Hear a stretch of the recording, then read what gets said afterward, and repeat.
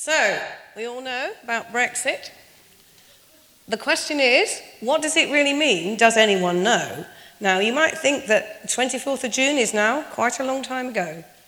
But there are lots of issues that we need to think about. So, I'm going over things that you know already, but I think it's just useful to rehearse them. So, what are the potential or actual losses?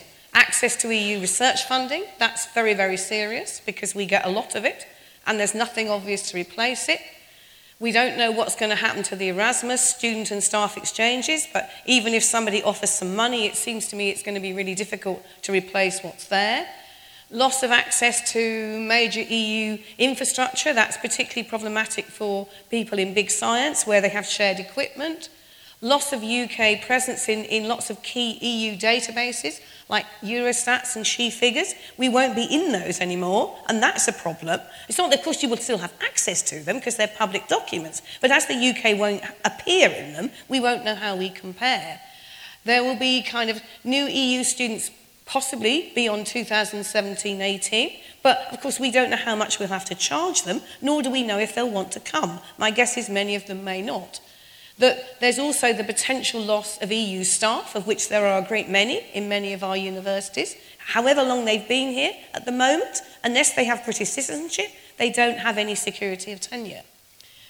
And possibly it breaks up the whole of the UK, because clearly Scotland, which voted heavily to remain, does not want to stay. But there's also a big issue about the border between Northern Ireland and Ireland, which has to be resolved too.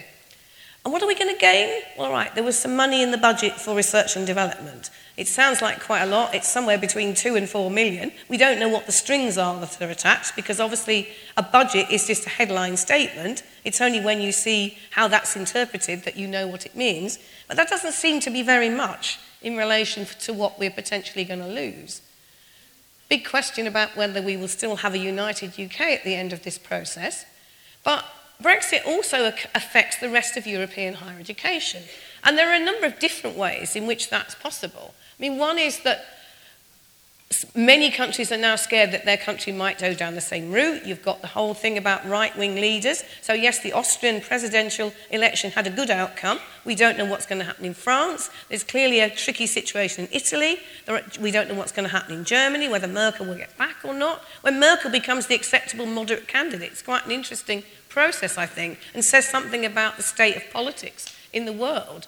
That EU countries, of course, will hoover up many, not just extra EU students, but also international students, because many international students have been put off coming to the UK by the constant battle about visas, plus the extra message that Brexit is saying, we really don't like other countries.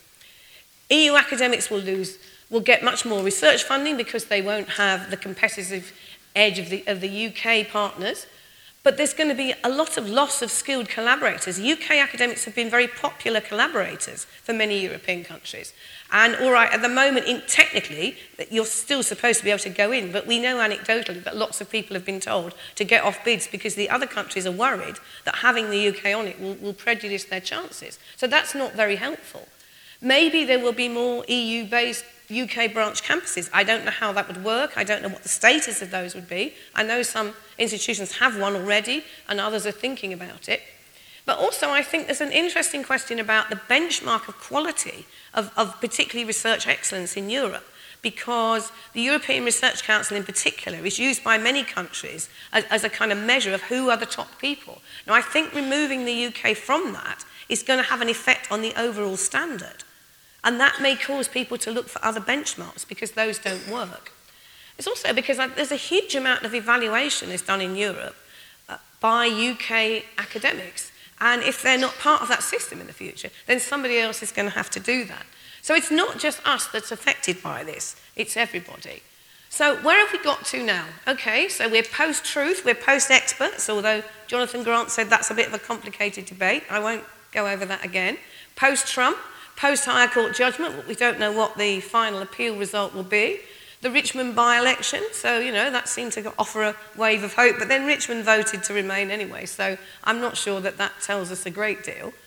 There is, of course, the notion of different kinds of Brexit. Its similarity to breakfast is a bit of a problem, I sometimes think. But anyway, so you can have a full English or a continental Brexit. You can have a hard Brexit. We don't know what that means. We just know it's going to be difficult. I think that's one of the problems. We're definitely not going to have a soft Brexit because that would go against the ideology of the government. And we might have, this has just come to light, it might cost a lot more than we thought, Brexit, which seems to then defeat the object, because if you're paying the same amount of money as you were when you were in the EU, why not just stay in it? But it also causes massive uncertainty, and I think that's the real problem for universities. The UK issues a bulletin about every week in which they have where the discussions on Europe are progressing. And I used to read them eagerly, and now I feel so depressed I don't even open them. I just leave them, and I think I'll look at them some other time. And I don't know whether it has that effect for other people. But there's also this kind of hate climate that, you know, anybody who's not white, anybody who doesn't speak perfect English, that probably includes an awful lot of people who are English, I'm sure, or speaks English with a foreign accent. Well, does that count? Do the Scots count for that as well? It's really, really problematic. And it's really affecting lots of our students. Lots of our students feel completely unwelcome. They might still be here, but they don't feel at home. Lots of EU academics feel very unsettled. They don't know what to do. And this foreigners unwelcome notice is being held up by the UK to the rest of the world every time someone makes a speech from the current government. And I think that's very unfortunate, because that surely is completely unhelpful. Okay, so what has been done? Right, so there's some short-term reassurance about funding of EU students. So if a PhD student from the EU has a Research Council grant for a 3-year PhD study in 17-18, the government has guaranteed they'll be able to do it. I jolly well hope they have, because they've been given a promise that that will happen, or they will have been when they get it. So that doesn't seem to me to really solve any problems. All right, current and immediate future EU study plans and fees can go ahead whilst we're still in the EU. Because what happens afterwards, we haven't a clue. Similarly, the government has said, oh, you know, current EU projects that are funded or go beyond us leaving the EU won't be affected. But then what about all the things that we would have done had we not been thrown off those projects? And what about the things that we might have developed had we been remaining in? There's no certainty about anything else. There's no certainty about access to future EU funding for research. There's no certainty about Erasmus. There's no certainty that there will be any kind of free movement of academic labour. Not least because some of the salaries are possibly going to be below any kind of salary level. And EU residents clearly have no guarantee that they're going to be able to stay. Now, this is the man who's been designing all sorts of things that are not necessarily Brexit related, although his brother has a few things to answer for. I think they're on slightly different sides of the Brexit fence. But here his green paper and his white paper, and people are saying, oh, everything's fine now because Joe Johnson's in charge and we'll be okay.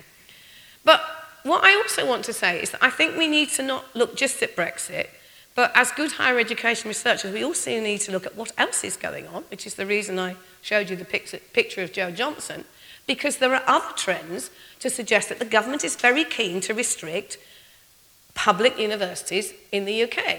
So the Teaching Excellence Framework, which is going to suggest that much of the UK is not very good at teaching, since bronze will be the biggest category of people who take part in TEF2.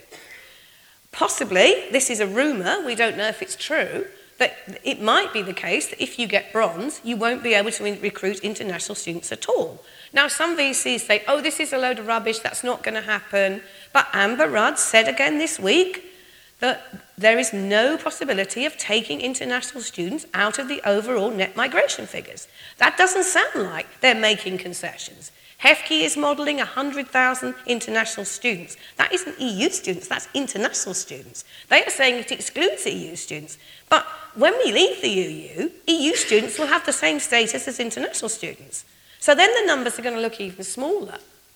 The voice of HE has basically been, it seems to be the value of HE is actually being reduced in the TEF to employment in a highly paid job so they can repay the loan. If that is what we want, if that's what we think is teaching excellence, don't quite see who it is. There are 50 years of sociology of education research which show that actually what you get paid in the labour market has to do with gender, it has to do with class, it has to do with ethnicity, and probably if you've done a numerate degree it also is related to that. So that most of that is not about teaching. So maybe the numeracy bit is, but the rest isn't.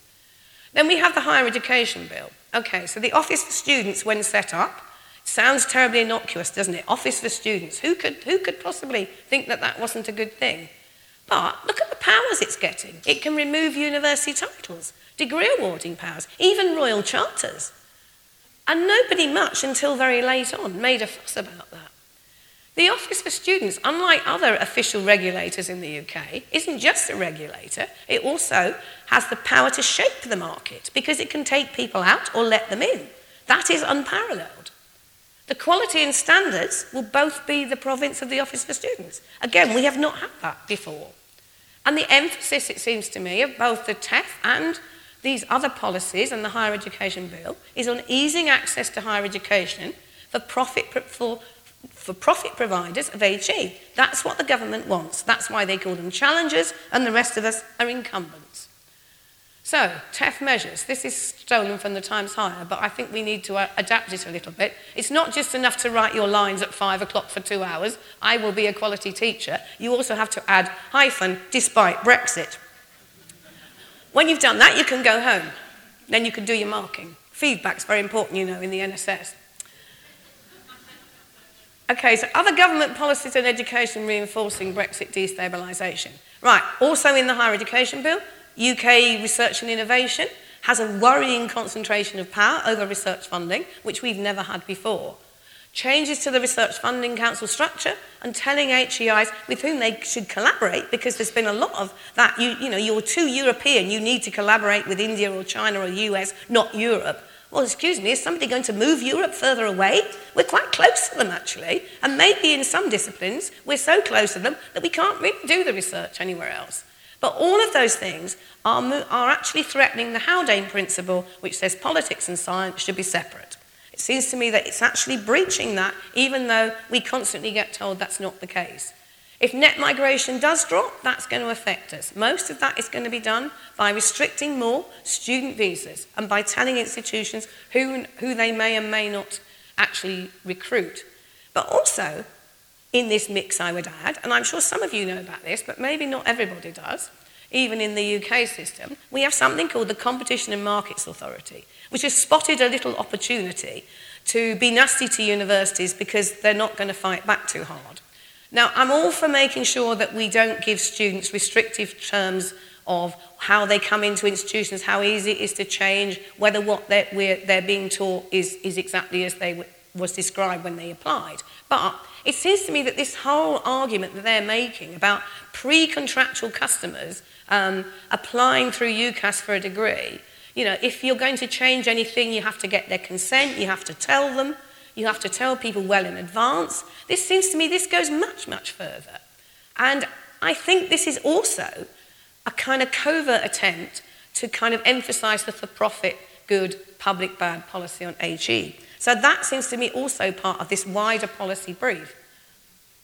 Okay, so Theresa May was seen as the least worst option as Prime Minister, but she loves visas, we know that because of her previous role at the Home Office, and she voted Remain, but perhaps she really wanted to vote Leave, because many of them seemed confused over what they voted and whether that was a good thing or not. Well, of course, that applies to quite a few other voters too, but not necessarily going to deliver anything that is of use to us, and also is spending most of her time trying to balance the left and the right wing of the Tory party, not to mention her Foreign Secretary and his various gaffes.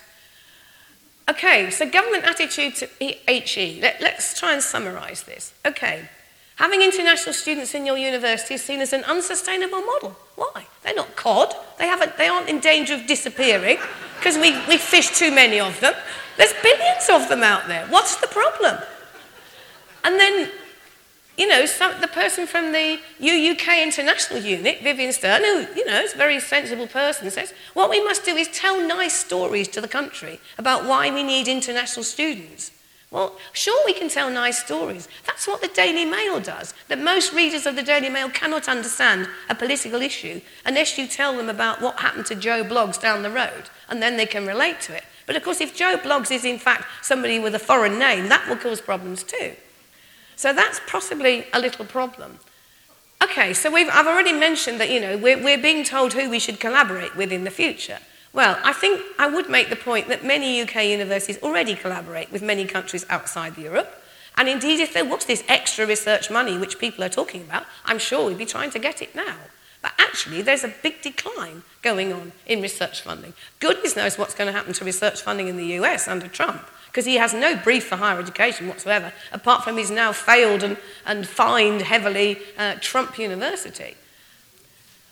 Also, I think that the government doesn't understand that collaboration means different things for different disciplines. If you're a laboratory-based scientist, the science is probably much the same, whatever country in the world it's done.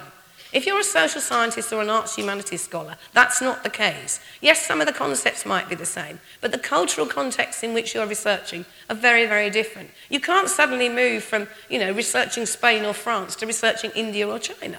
It doesn't work like that, and they don't understand that, because as far as they're concerned, science means labs, and they're not really interested in the rest of us. And anyway, we were all Remain voters, and they hate us. Okay. This is another criticism. Universities are living in a pre-Brexit bubble. It's all universities' fault that all those people voted to leave. If only you'd been sort of widening your participation, things would have been different. There was an article by John Morgan in the Times Higher a few weeks ago in which he said, universities don't have a sufficient spread of political views, the staff are too left-wing.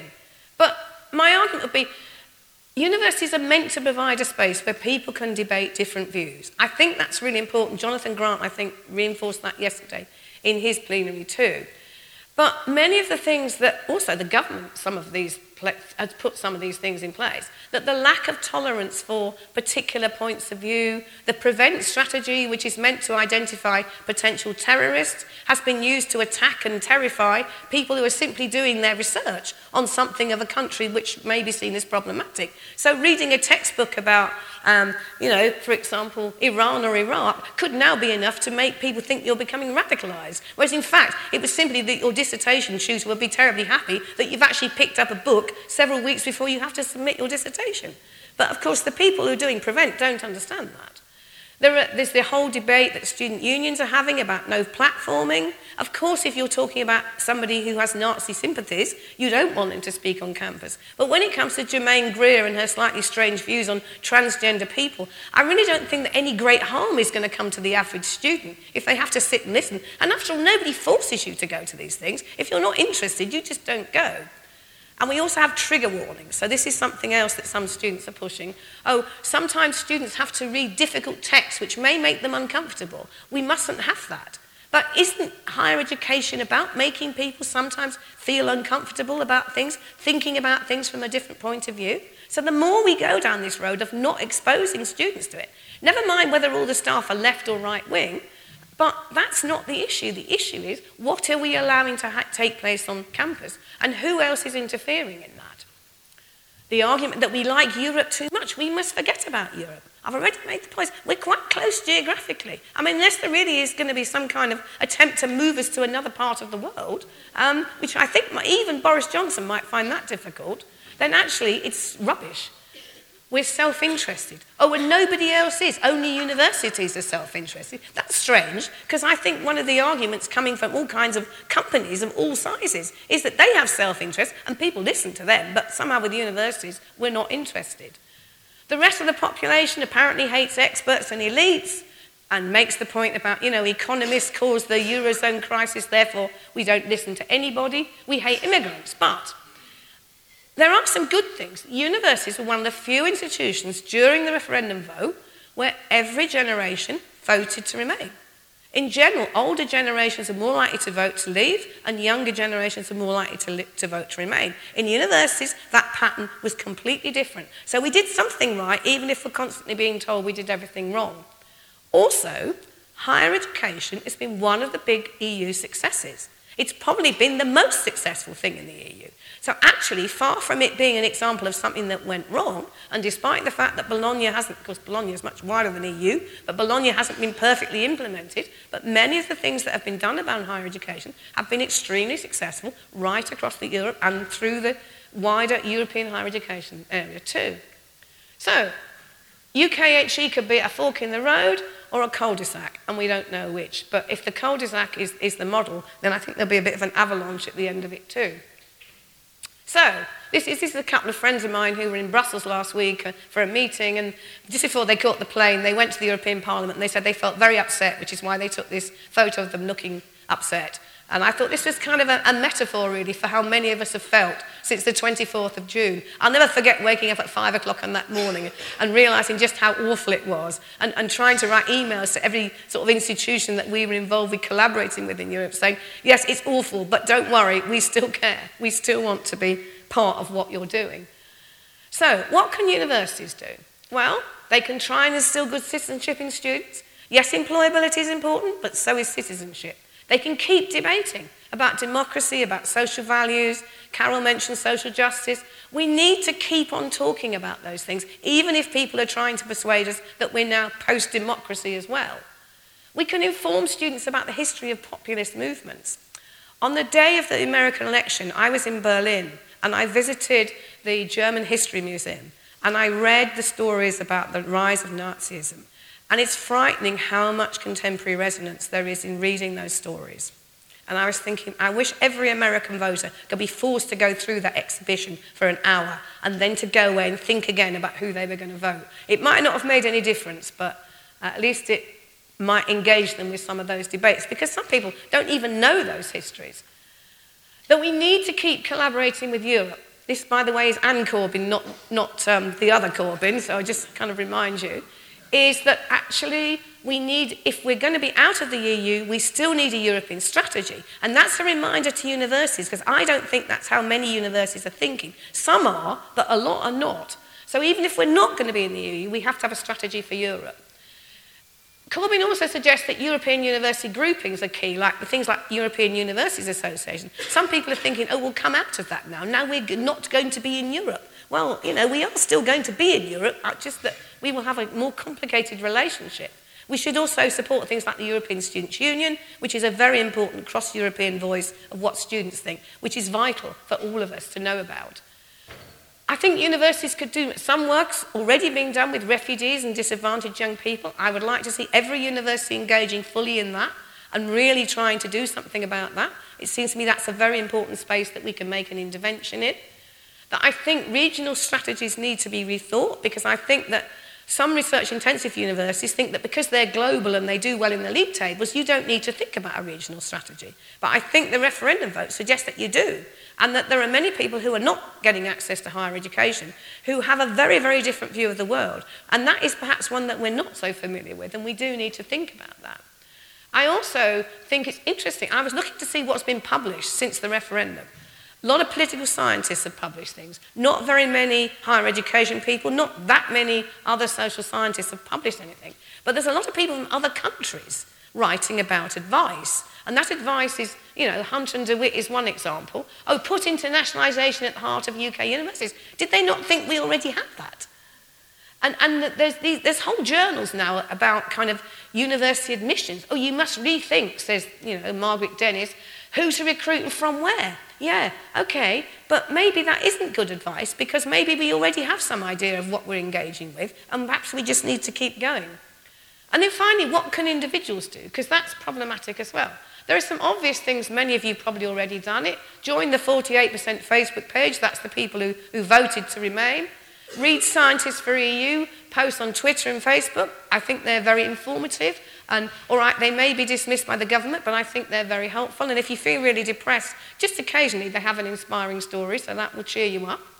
Connect with those outside higher education who are supportive of you. That's really important, because I think that what is happening is higher education is just ploughing its own furrow. It isn't looking at all the other groups who also want to stay within the EU, or if not, want a very positive relationship with the rest of Europe. So and universities do tend to think that they're on their own. I think they need to look outside, and I think we can help them do that by us also looking outside.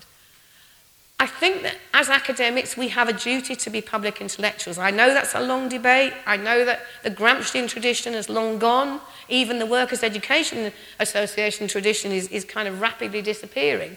But we have, I think, a responsibility. And I was interested in something Jonathan Grant said yesterday about, you know, academics often see themselves as outside politics. But we aren't outside politics. We are right in the middle of it. It doesn't mean that you go and make a political speech to your 9 o'clock Monday lecture, because I'm sure the Competition and Markets Authority would be round your house immediately telling you that you need to get the consent of the students first.